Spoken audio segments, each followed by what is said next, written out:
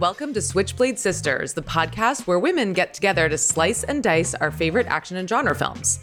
Every week here on the podcast, we invite a new female filmmaker, a writer, director, actor, producer, and we talk in depth about their favorite genre film, maybe one that influenced their own work. I'm film critic Katie Walsh, and today we have playwright, screenwriter, and showrunner Mary Laws. Hello. Hi, Mary. Thank you for being here. No, I'm so glad to be here. This is a really cool podcast. I love women talking about films and talking about genre. That's all I ever want to do. I know. Same here.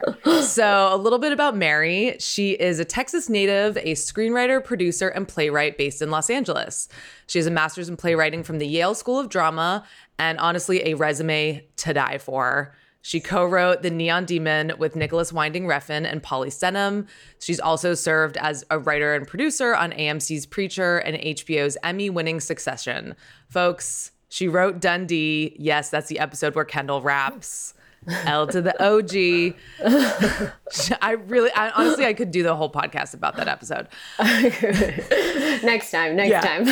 She's also the creator, showrunner, and executive producer of Monsterland, an 8-part anthology series premiering on Hulu on October 2nd, based on the book North American Lake Monsters Stories by Nathan Ballingrud. I've seen a couple episodes and it's so good. I am obsessed with the writers and directors that you got to do this series. I mean, it is so good. Today, Mary has chosen to discuss the 1965 psychological horror film Repulsion, directed by Roman Polanski and starring Catherine Deneuve. So, Mary, why did you choose Repulsion?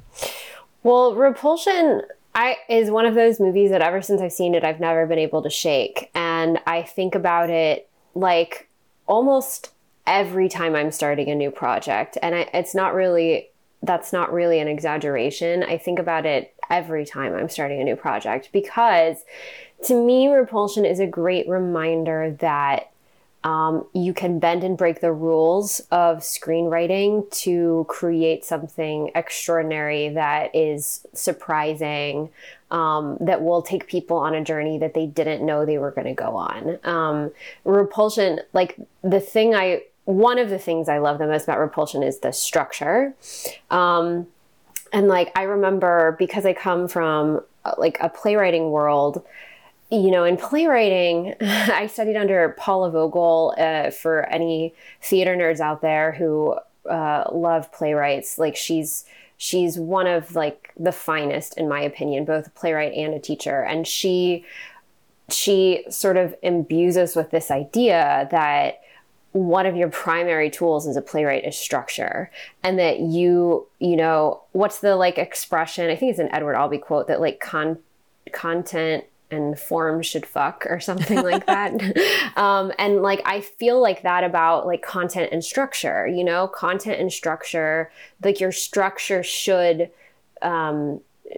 speak to what the story is that you're trying to tell. Right.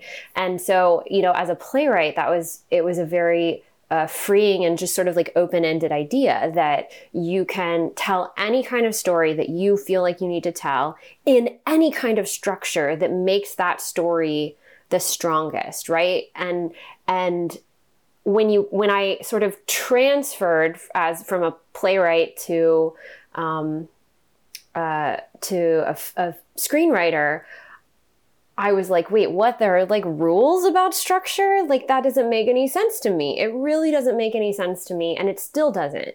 That, you should, what's that book, Save the Cat? Save the something Cat. Yes, the classic.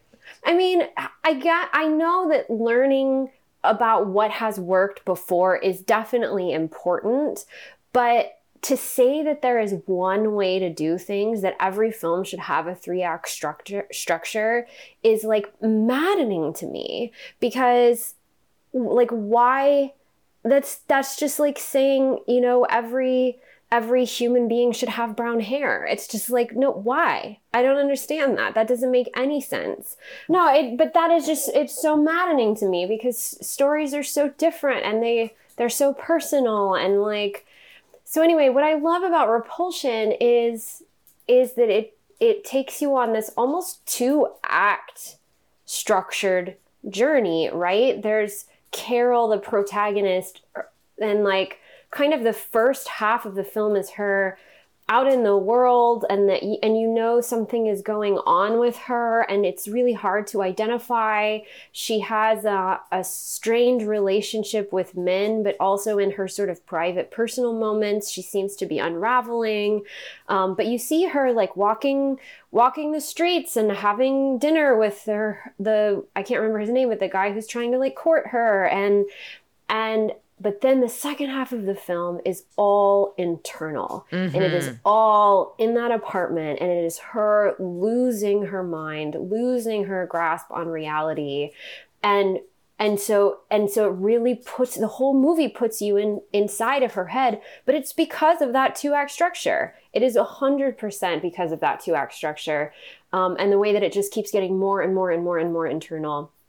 And I was just like, this is fucking brilliant. And I think about it every time I'm about to start a new project, because I won't do it. I won't subscribe to the idea that like television is supposed to have relentlessly forward-moving plot, or films are supposed to have 3-act structure, or where's the Dark Night of the Soul? I'm just like, fuck that. That's not original, and that's not interesting to me.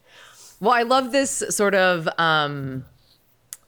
I want to say anarchic attitude towards traditional structure, because I do think that, you know, there is something to the kinds of genre expectations that we might have in a film or a television show and playing with that. But then I also think, especially in a film like Repulsion, just going on this journey and not knowing where it's going to end is something so fresh and unique and exciting. And I think that's what makes it feel like, to me, I watched this film last night and I was like, this feels modern. It feels totally fresh. And I think that's really remarkable that it can stand this test of time. I mean, it's over 50 years old at this point in time.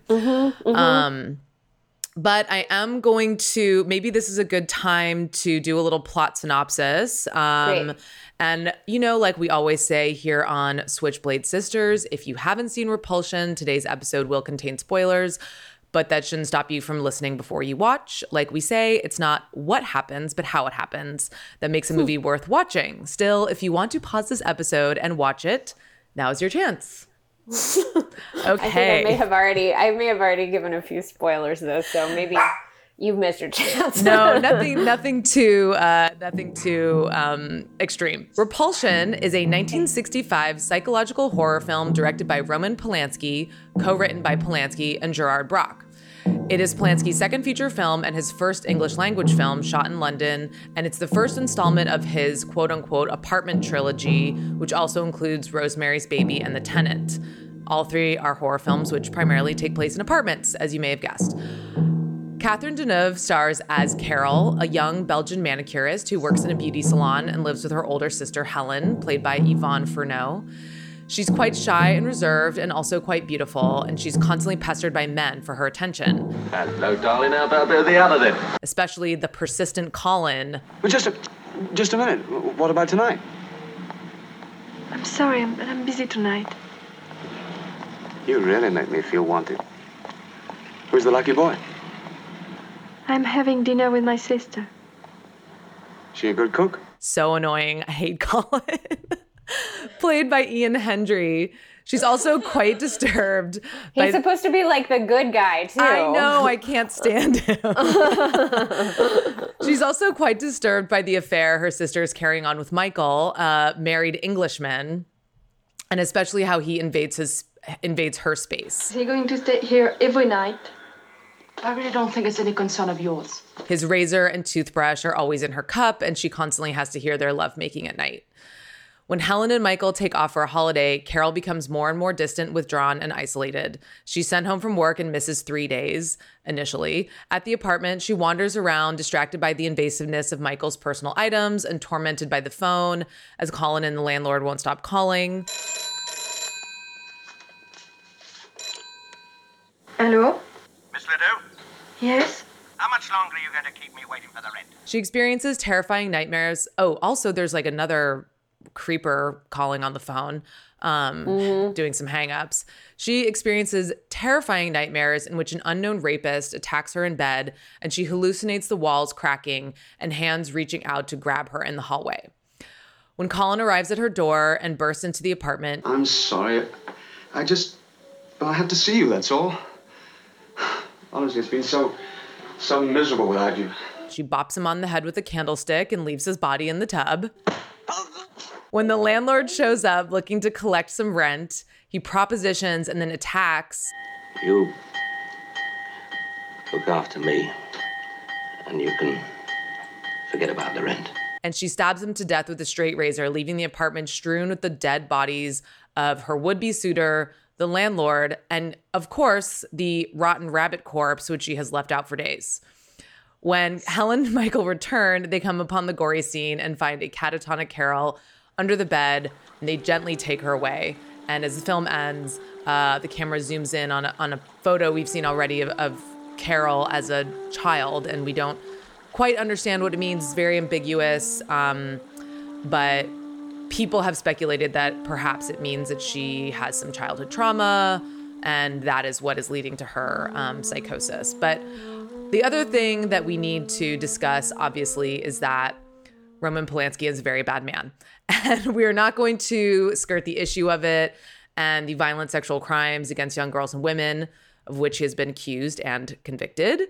And, you know, this isn't like I don't intend to sort of like land on a right or wrong answer here. It's just, how can we sort of tangle with this idea of this man who has been accused of very bad crimes, who has done bad things to young women? He has assaulted young women.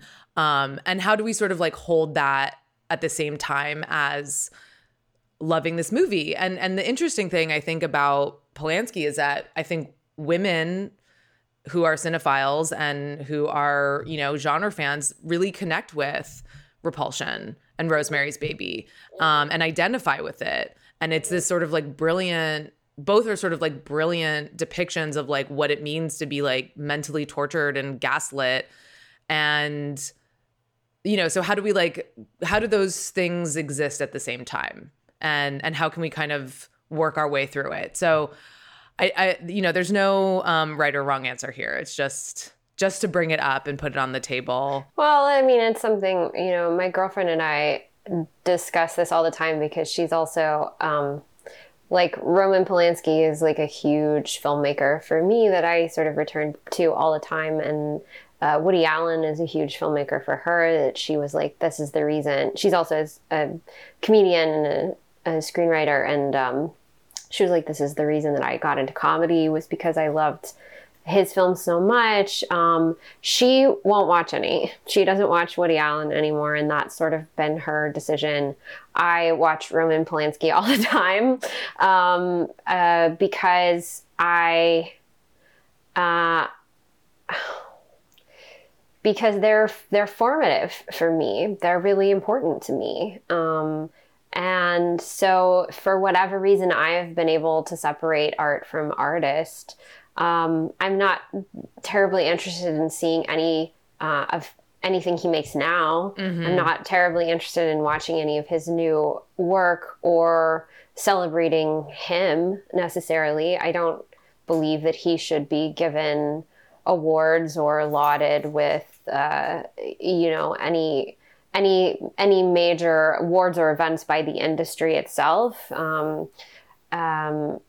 But these things have been created, and I think that it's actually quite interesting for me to watch them through the lens of knowing exactly who he is and what he has done.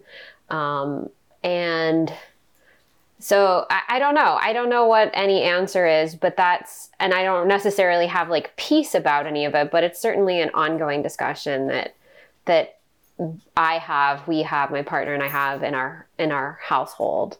But you know, I can't like unsee this movie. I know. or unlearn any of the things that I learned from it, because it is truly, in my opinion, a brilliant movie. And he also is, especially his early work is, in my opinion, it's genius. And he was able to provide in the horror landscape like this, and Rosemary's Baby in particular. I think he was able to give a female protagonist who was not just, you know, running around and being chased by a man with a knife. He dug deep into female psyche. And I don't know, is that because he is the kind of person he is or not? I mean, I don't have any answers. So, that's all I have to really say about it is just that his films have become a part of me. But it certainly is something that we continue to bring up and question in our house. I think that's a great answer, because it is, you know, it's this idea of the ongoing discussion and not skirting the issue. And I agree that both Repulsion and Rosemary's Baby were very formative for me as well. And like you said, it's like, I can't unsee that. I can't, you know, remove the influence that those films had on me. And I'm loath to sort of give them up. I saw Repulsion when I was, you know, maybe in my late teens, early 20s. And I was just like, whoa, this is this revelatory film for me, because it was about what it's like to be a young woman in the world and the sort of terror of just being a woman on the street. And absolutely. And the same with Rosemary's Baby is like, the way that he depicts gaslighting and mental manipulation in that, it's like, I almost don't want to get too far into what's he thinking. You know, all I can really do is, you know, take what I feel from it.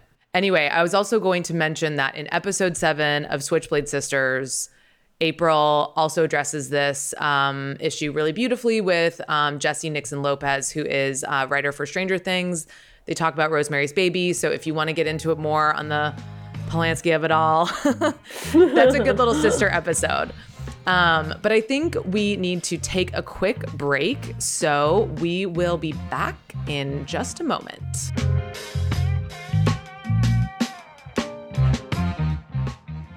Macho Man to the top rope.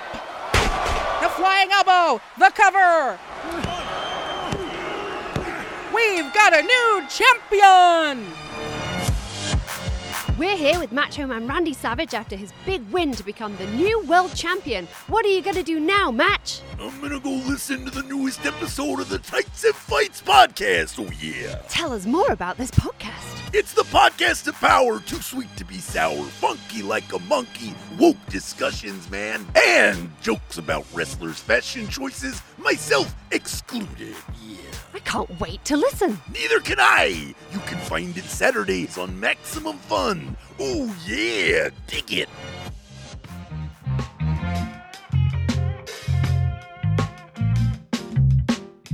Welcome back to Switchblade Sisters.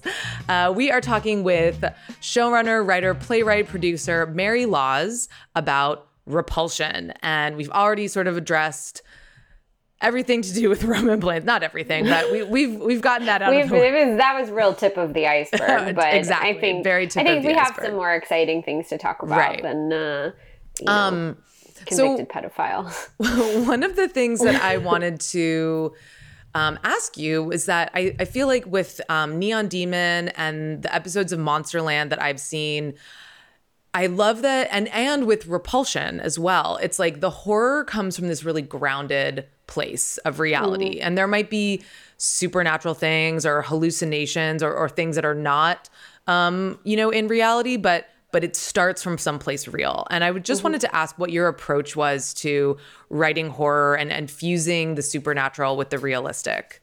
Sure. I mean, that's why I really love the horror genre is because I feel like it gives me a chance to talk about my world, my personal world and the world that I'm seeing around me in a really visceral way, which is how I feel it. You know what I mean? Like, I think the day that I write something that's just like straight realism will be a surprise, a very big surprise to me. Because I think that I I have an extreme emotional palate, and I think that I feel the horror of the world very deeply as a woman, as a gay person, as a person who is raised in the South, as a person who consumes the news, as a person who has, who watches a diverse community of people around me be hurt and oppressed, especially in this like current moment. It is painful. It is joyful and it is painful to live in the world. And I think that what the horror genre does for me is that it allows me to express that pain in like the truest way that I really actually feel it. Because when you have moments of fear and endangerment as a woman, those are visceral. And that is really hard for me as an artist to express in a just sort of completely grounded and realistic way. I need that extra element of the supernatural, of the horror, of the unknown, of that thing that we fear or that also astonishes, because I feel like, well, I'll go into that in a minute, but like, I think that my combination generally in writing is of that sort of groundedness, so that you recognize the world as your own, so that I can recognize the world as my own, with some kind of otherness, because that otherness fills in the gaps for me or that otherness acts as a sort of representation of like the emotionality that I feel about living in the world. I just think that the horror genre is so exciting in that way, and it's the only thing that I have seen. A play is, and I come from playwriting. A play is so interesting because you can be there and it's all it's in person. You're breathing together with the actors, the same air. And so there is something so palpable. The energy in a theater is so palpable. And there are lots and lots of bad plays in the world. But when you see a really, really good one, it changes your DNA. It completely alters you. And when I came to film and television, the first thing I wrote was Neon Demon with Nick Refn. Like, I was a little bit like, well, he is a filmmaker that I have seen give me that same kind of feeling that I have in the theater on screen. I was so obsessed with his movie Bronson. Yes, I about love Charlie Bronson. Yes, it's so good. And I'm always shocked when people have seen Drive and they haven't seen Bronson, because to me, and I used to say this to him, I would always be like, yeah, Drive is good. No. Bronson is where it's at though, like, because it's so visceral and it jumps off the screen and it makes you as an audience member sweat. And for me, like, that is an experience that I have had in life and in the world. And for me, the horror genre is the only real genre that has done that. When people can do that in other kinds of genres on screen, I just like bow down to them. But for me, I just feel like I always am returning to horror, because it just gives you that feeling, Yeah. It's so interesting because yes, that's the thing about film, when you can elicit a physical reaction out of someone, whether it's crying or laughing or screaming or vomiting. I mean, I've never vomited from a film yet, but it does happen. Oh, I totally have. When I was young, I threw up when I watched, was it If These Walls Could Talk? Or If These Walls Could Talk, during the knitting needle abortion scene. Gosh. I was maybe too young to know what that film was about, but right. I watched it and I completely threw up. And I just was like, I think about that all the time too, because not that I necessarily want to experience all that all the time, but I also kind of do, because I love any kind of art that really like makes you feel. Oh, right? Absolutely. Yeah. Absolutely. I rewatched Neon Demon this week, to talk about this, to talk to you. And it was a joy to rewatch, because I'm obsessed with Neon Demon. And it was the third time I had seen it, and I was sitting on my couch, and instead of being horrified, I was sort of like squealing in pleasure at like certain compositions, certain line readings. I just think that movie is so amazing. And there is great. A direct through line to, there's a reference to Repulsion in Neon Demon. And I think that those two films would make an insane double feature. Just the way that you're dealing with women who are looked at and objectified, and then their internal experience of it, and the horror of that, and what that objectification means for them.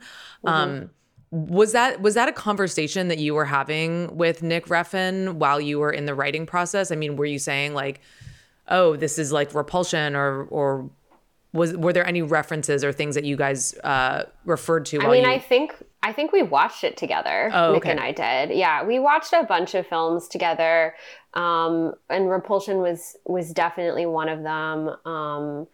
Don't Look Now, I think I remember us watching together, and so absolutely we referenced it all the time because we were really interested in the internal experience of these women, and because I think that movie is very much about like both the internal experience of the women and then the sort of objectification of the women, and like the switching between both of those like points of view, and how the women begin to objectify themselves as well. I think the whole movie is shot really like through a sort of male gazy kind of lens, which is really exciting. Natasha Breyer was the cinematographer on that, and she's amazing.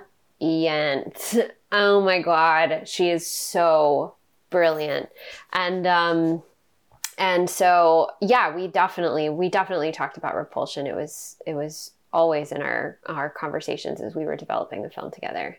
I feel like Neon Demon is kind of a little bit of a twist on Repulsion, in the sense that men feel constantly like this threat in her life. I mean, the Keanu character, the photographer Jack character, it's constantly like worry about men, and then the real danger is the women.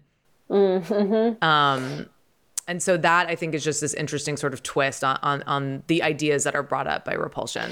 Well, I think it's really interesting. Neon Demon, when I was writing it, I went around and I interviewed a lot of women, a couple of like models, and a few of the women in the movie are models. Abby Lee is a model. And then also just friends, just like women that I know. And I was like, let's talk about beauty. Tell me about how you think about your own beauty. Tell me about how you think about your own body. And it was always so interesting to me because the fear, and this is not news, but like every single person, it was like the fear of their own body was just about the fear of men not liking their bodies anymore.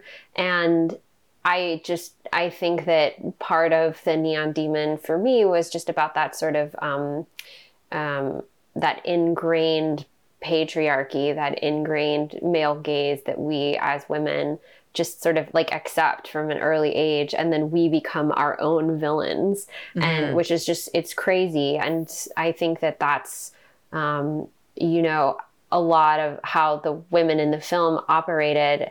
At the end of the day, the men weren't important at all. They sort of disappear from the movie, and it's just about the women's desire to like literally consume this young, new, fresh blood, this new model who is getting the eyes on her, and how cold and how dark it feels when you age and you've subscribed to that kind of belief, right? That the male gaze is everything to a woman, and that thinness is everything to a woman, and that you will eventually just sort of implode, and that you will become that villain as well. Anyway, I was really interested when I was having those kinds of conversations with my female friends, and so certainly that became a part of the film as well. In Repulsion, what I kind of appreciate about it, watching it as a woman, is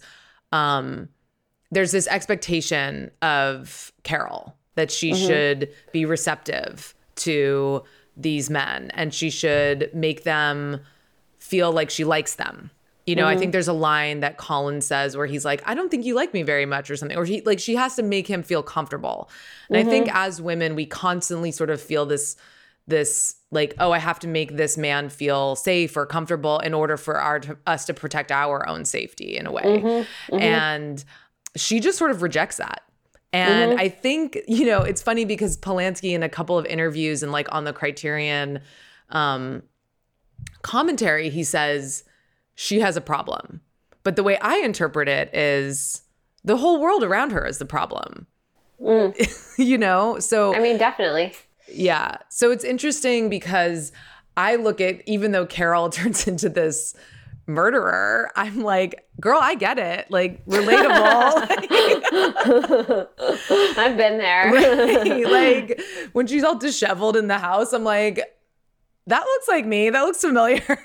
Yeah, definitely. Well, there are these tiny, tiny scenes in the film where she's looking out the window at, it's like a group of nuns. Yes, the nuns. I love when she's looking at the nuns. So I think about that all the time too. And what I love about Polanski's films, Heather and I just watched Knife on the Water the other day, and like every shot is some kind of symbol. You know, there's some kind of like, you can look at a shot and you can read like 10 things into it. And I just love that.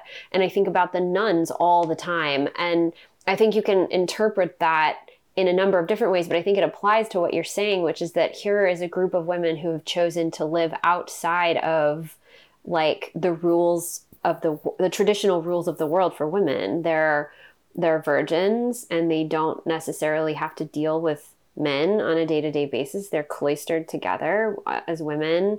And I think that that's really interesting, her just gazing at them. And I've always wondered if that's Carol's personal like longing for that kind of life where she doesn't have to make men happy, or where she it's almost like she's gazing at a symbol of innocence, where she, because my interpretation of the film is generally that she does have some kind of sexual trauma. And I think that that image of the photograph is what sort of seals the deal to me. It's like, it just feels like that sort of like rope-a-dope punch at the very end, where you've just been like fighting the whole movie, and then it's like, boom, there it is.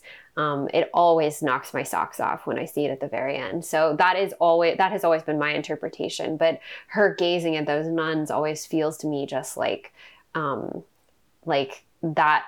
Wouldn't that be nice? You know, I'm sure there are a million other interpretations, but I absolutely think she's looking at the nuns longingly, and the nuns are laughing and they're like playing soccer or something, and there's this real sense of innocent play that I feel that, yes, I think Carol is childlike, and that she might be stunted in her sort of emotional growth, which can be due to childhood trauma. And I would also, you know, make the argument that she is suffering from childhood trauma, but you know, based on the photograph. But yeah, it's like she's doesn't get to play. And I think that's just what she wants, is to be in this like safe environment of women that's not invaded by men, and it's not invaded by men's attentions. And I think there's some really interesting performance choices with the men of grabbing her hair and grabbing her arm, and then the Michael, who's having the affair with her sister, is pinching her sister's butt. And you know, it's just like, you have no space, autonomy. Yeah. And you're supposed to grant that. That's in this world. That's what you're supposed to grant. And I do have to, you know, I have my own, obviously, interpretations of what that means. And I'm like, does Polanski, like, is he showing this as like, oh, look at this girl, she, you know, she can't hang? Or is he saying, look at this? Like, I take it as, look at the oppression of this world where men won't leave you alone. You can't walk down the street or eat lunch or do your job or do anything without having to like cater to their attention. Yeah, that's always my interpretation of it too. I mean, again, coming from a place of her sort of internalized childhood trauma, like looking at those nuns and seeing them play, I think is a really good point. But like, if you're looking at the whole film as a lens of like, she had some kind of sexual abuse as a child or some kind of childhood abuse, then she was a person who never got to play. Right. And so I think that that's really interesting. I think even the fact that she works at a beauty salon is really interesting, because there are those like up close shots of her like painting women's nails and making them beautiful. And again, it's all for the benefit and the joy of men. Yes. In the film. And so, yeah. Yeah. And the customers that she has repeatedly, these older women who are constantly getting those face masks and stuff. And it's not, plastic surgery or anything, but you're like, gosh, this lady's back again. She's it's a lot of work to be a woman for a man. Exactly.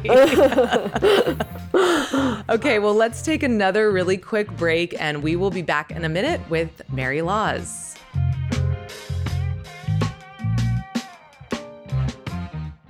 Hi, I'm Jackie Cation. Hi, I'm Lori Kilmartin. And we have a podcast called The Jackie and Lori Show. Who are you, Lori Kilmartin? Oh my God, so much pressure. I'm a stand-up. I've been doing stand-up since 1987. I'm a writer for Conan. I've written a couple books, have a couple CDs out, have a special out. Who are you, Jackie? Well, I too am a stand-up comic since 1984, and I do the road like a maniac and don't have a cool writing job, but I have 4 albums out, working on a new album. We talk about stand-up. We talk about all the different parts of stand-up comedy. So that's the Jackie and Lori Show, and you should subscribe on Maximum Fun if you want to hear that. And I would encourage you not to.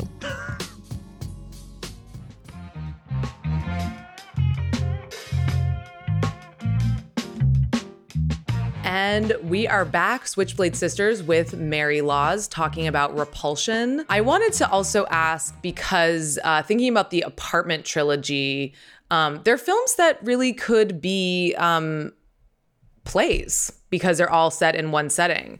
And sure. I was wondering, when you transitioned from playwriting to stage and screen, I mean, do you have a different approach to writing and obviously writing horror for stage and screen? I was reading about your play Blueberry Toast. Yeah. Which all takes place in one house, I think. Mm-hmm. One room. And I mean, it sounds amazing. I would love to see it at some point. But what is your, like, how do you, is this idea of like all in one setting? I mean, that can be a trope for horror films as well. Or not even a trope, but like something that people do to create that kind of sense of claustrophobia. I mean, is there a change that you've had to make to your writing or not necessarily? Oh, yeah. I mean, they're completely different art forms, and there are certainly skills that you learn from one that you can apply to the other. But, like if I'm talking about Blueberry Toast, like that's a play that I think it's not a horror play, but it has elements of like high tension and of the horrific way that a household or marriage can disintegrate into violence. And I think that, but it unfolds in real time. The whole play is about an hour and 10 minutes long, and it really just tracks from A to Z in totally real time. There's no intermission. It's all one scene. There aren't interruptions. I think that, if we're talking about Repulsion, the difference would be that you can't track that play in real time. And I think that one of the beautiful things about that play is that once she's there in the house and truly unraveling, and the house is, visually unraveling as sort of a symbolism of her internal monologue as her brain is, you lose track of time completely.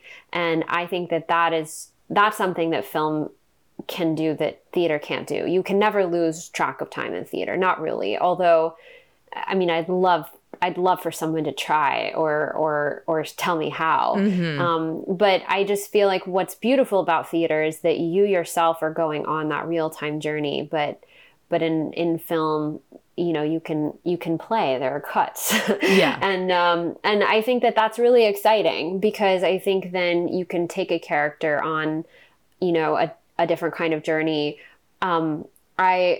I wrote an episode of Monsterland, which is, I think, our third episode, set in New Orleans, Louisiana, about a woman who is in a house and sort of losing her mind in the sort of like third quarter of the episode. And definitely Repulsion was an inspiration when I was writing that, but it too has a lot of cuts, and it feels like endless night. And I don't think that that's something that I've ever really seen in theater. I think, of course, anything is possible, but I love that that in film you can stretch and disorient time, and that feels like, again, very real to me. That feels like a real experience of like having a night full of anxiety. You know, it feels like endless night. It feels like you don't know if it's 12 in the morning or if it's 4 a.m.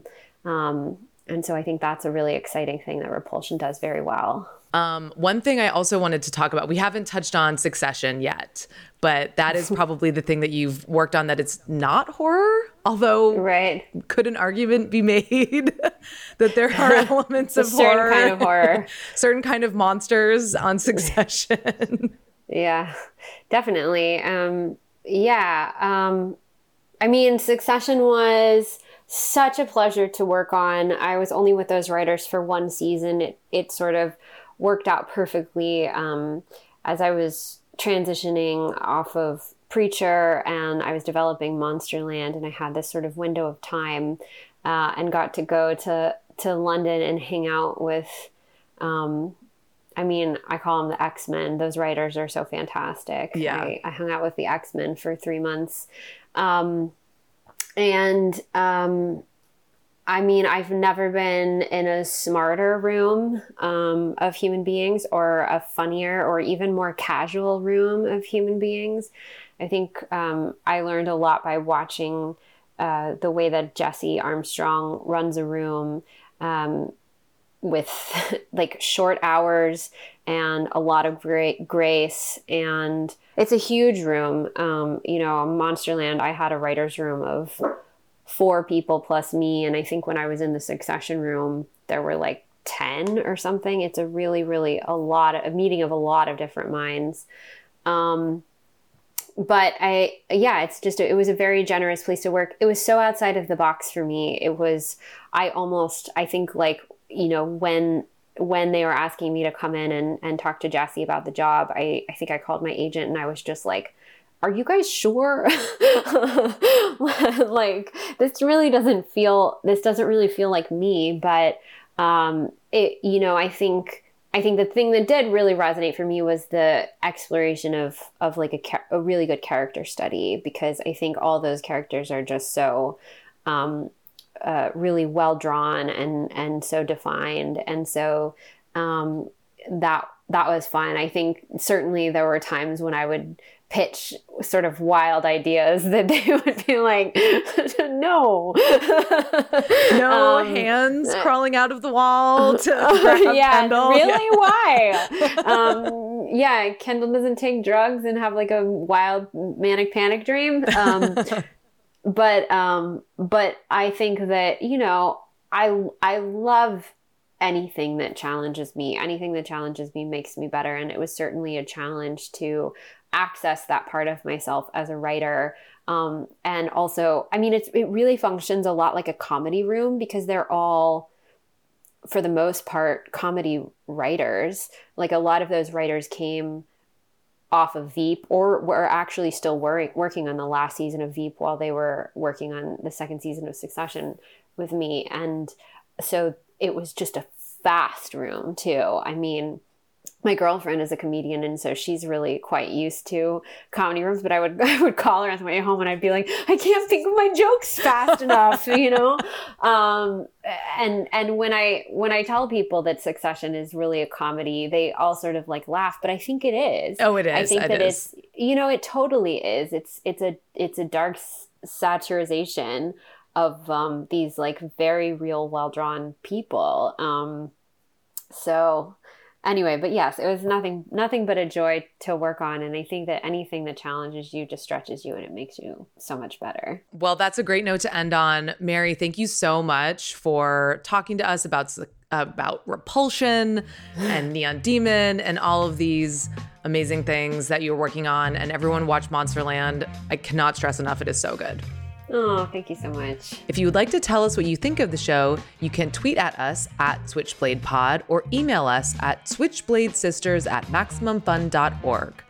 Please check out our Facebook group. That's facebook.com/groups/SwitchbladeSisters. Our producer this week is Jordan Cowling. Our senior producer is Laura Swisher. And this is a production of MaximumFun.org.